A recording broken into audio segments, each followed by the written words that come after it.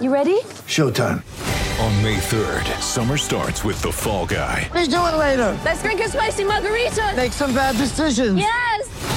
Audiences are falling in love with the most entertaining film of the year. Fall Guy. Fall Guy? Fall guy. That's what the poster said. See Ryan Gosling and Emily Blunt in the movie critics say exists to make you happy. Trying to make it out? Nope. Because I don't either. It's not what I'm into right now. What are you into? Talking. Yeah. The Fall Guy. Only in theaters May 3rd. Rated PG-13. Get ready for the greatest roast of all time, the Roast of Tom Brady, a Netflix live event happening May 5th.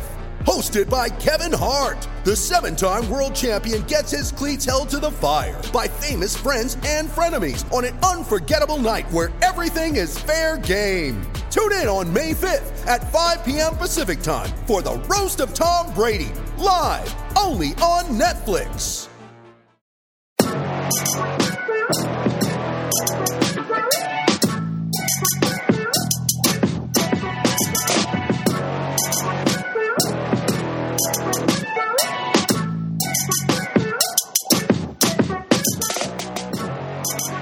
Welcome back to The Blackout. Of course, we always come to you from BellyUpSports.com. He is Alan Denton. I am Thomas Black, and we are here with you to recap what went down in the regular season with the best college football pick'em pod in the land. Alan, how are you? I'm doing great, man. It's tis the season, and it's lots and lots of fun bowl games ahead of us. It's going to be great.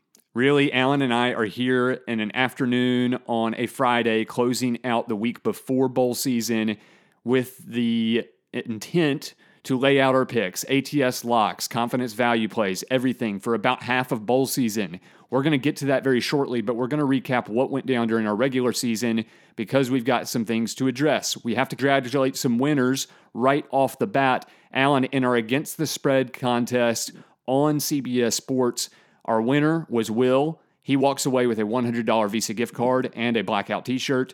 Our second place finisher was Alex. He walks away with a $25 Visa gift card and a Blackout t-shirt. And Derek came away in third place with a Blackout t-shirt. So these guys were extremely competitive all season. The tiebreakers did come into effect, and where I was in a position to potentially jump into the top three, these guys just held me off as we all kind of finished with that 5-5, 6-4 mark. And my 5-5 wasn't enough to put me up into the top three, but a tremendous season by Will, Alex, and Derek.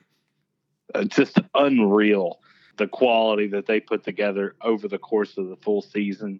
And here's the cool thing about Will. Will did this from Central Asia. And so he would be texting me in the middle of his night for a 3:30 game, and just took care of business. And from across the globe, my hat's off to you, buddy. Definitely. Will has been a tremendous support of the podcast, listening to it regularly. I've been in touch with him a little bit, making sure that we can get his prizes to him the correct way, because he is in a unique position of not being in the United States. So really thankful for his support and the way that he has interacted with the podcast over the last couple of years. But Alan, to recap a little bit of what we did against the spread, specifically last season, you ended on a hot note. You went 7-3 in your picks. You went 2-0 in your ATS locks last week. That finishes you up at 64-74 on the season in 14th place. So it's not exactly where you wanted to be. I know you were under 500, but you did end up on a hot week, and you ended up at a more respectable position on the leaderboard as well. So how are you feeling coming off of the championship week a week ago?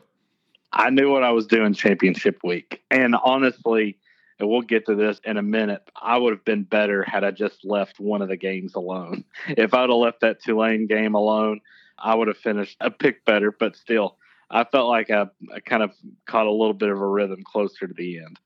Now, you may have flipped the pick, and you gave your announcement on Twitter why you're doing so, but I'm still crediting you for the win with that one because you locked it up. You know, you told people on Twitter that you were going aggressively against what you said in order to flip the board a little bit, and I understand that. So I'm not going to take that away from you, basically, since you admitted yourself that it wasn't exactly what you believed was going to happen in the game.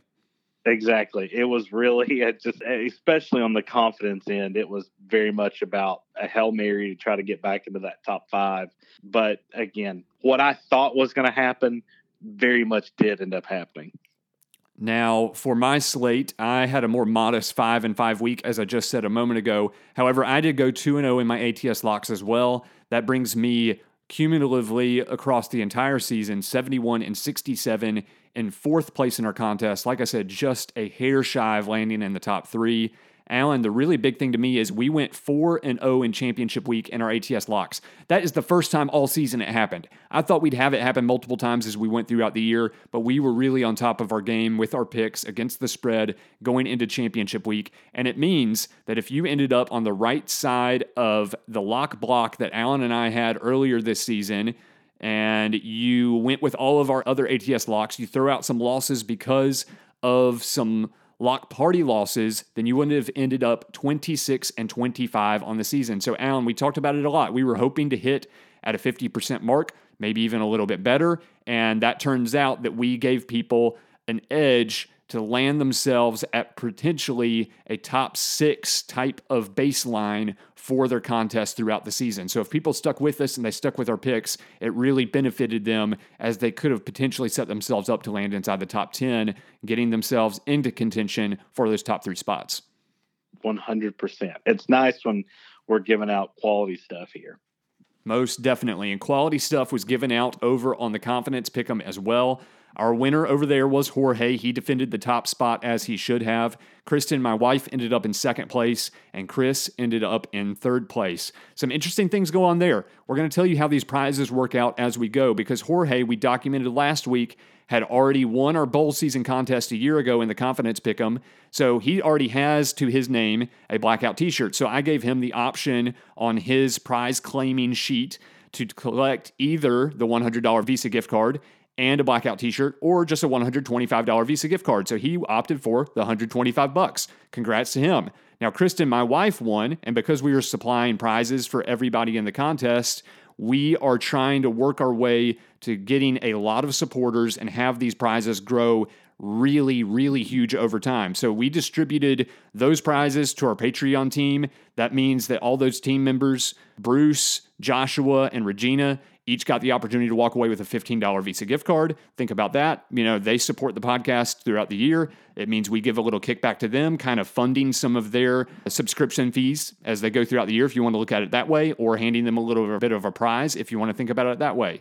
And of course, Chris walked away with a blackout t-shirt as well. So Alan, a really great job by this group at the top. We even had Joshua in the Confidence Pick'em, our supporter, a team captain, nearly climb all the way up into the top 3 over the last couple of weeks. He went charging up the leaderboard. He just didn't have quite enough room there in championship week to make the right type of move to get up to the top.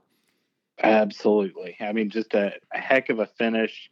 I mean, all those folks that were up in the top 3 or 4 were in like above the 97, 96 percentile, which means they're in the top, like essentially 5,000, 3,000 in the entire world, which is just amazing.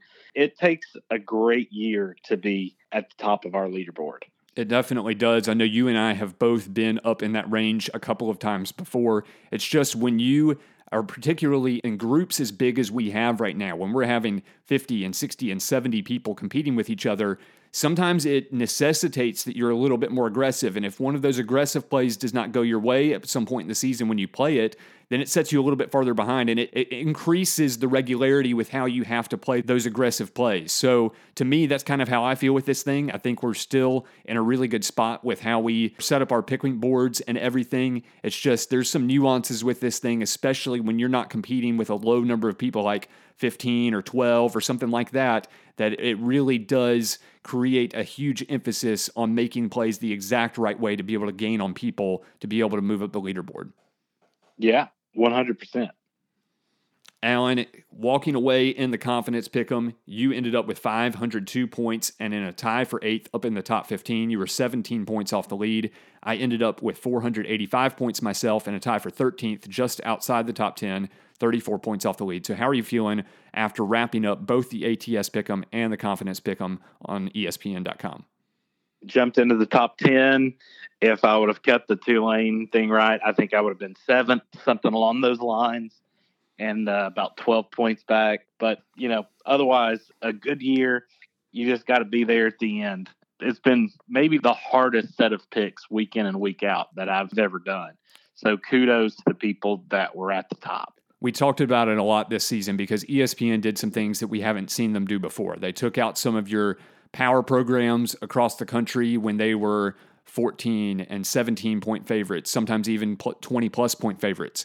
Those games were not on our board on a regular basis. We did not see any of those. So lots of times we had a bunch of single-digit spreads. Sometimes we saw one or two that were creeping up to 10, 11, 12 points, but we just did not have a lot of sizable favorites unless the week necessitated it, right? Because occasionally you've got a week with a really light slate with a lot of bad matchups or a lot of teams being off. And so sometimes we would see one of those kind of matchups with a 14 or 17 point favorite, but it really was much less frequent than we've seen in the past. And it really did make for an exciting contest this year.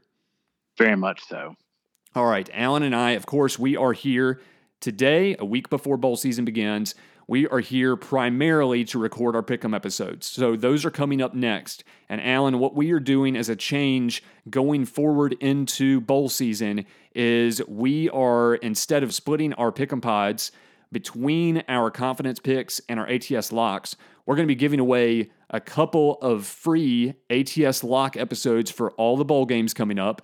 And then we're also going to give away a couple of confidence value pick episodes for all the bowl games coming up to Patreon team members. That's walk-on level or higher on Patreon. So we're going to discuss all the bowl games on both sides, but we're going to reserve those confidence value picks for those team members. So if you want to jump on board with that, you can jump on our team with a $2.50 contribution or higher over on Patreon. We love to have the support because not only will you get access to those picks, but we're also going to use that money to fuel prizes going forward. So next year, we're already projecting to have, I don't know, I think it's like a 25% increase on prizes going forward. That's because of the investment that we're seeing from our team members right now. So if we were to see a couple more people jump on board, we're going to see that thing really start to shoot up. So that's what we're targeting moving forward. Alan, I know you're looking forward to it, but next we are going to dive into an ATS Locks Pick'em pod for about half the bowl games coming up, starting with Friday the 16th.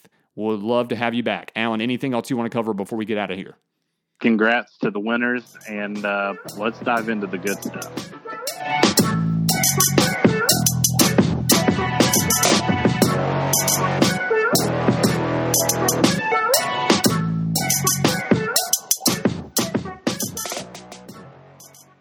Thank you for listening to this Belly Up Sports Podcast Network product. Some said we go belly up, so we made it our name, and we're still here.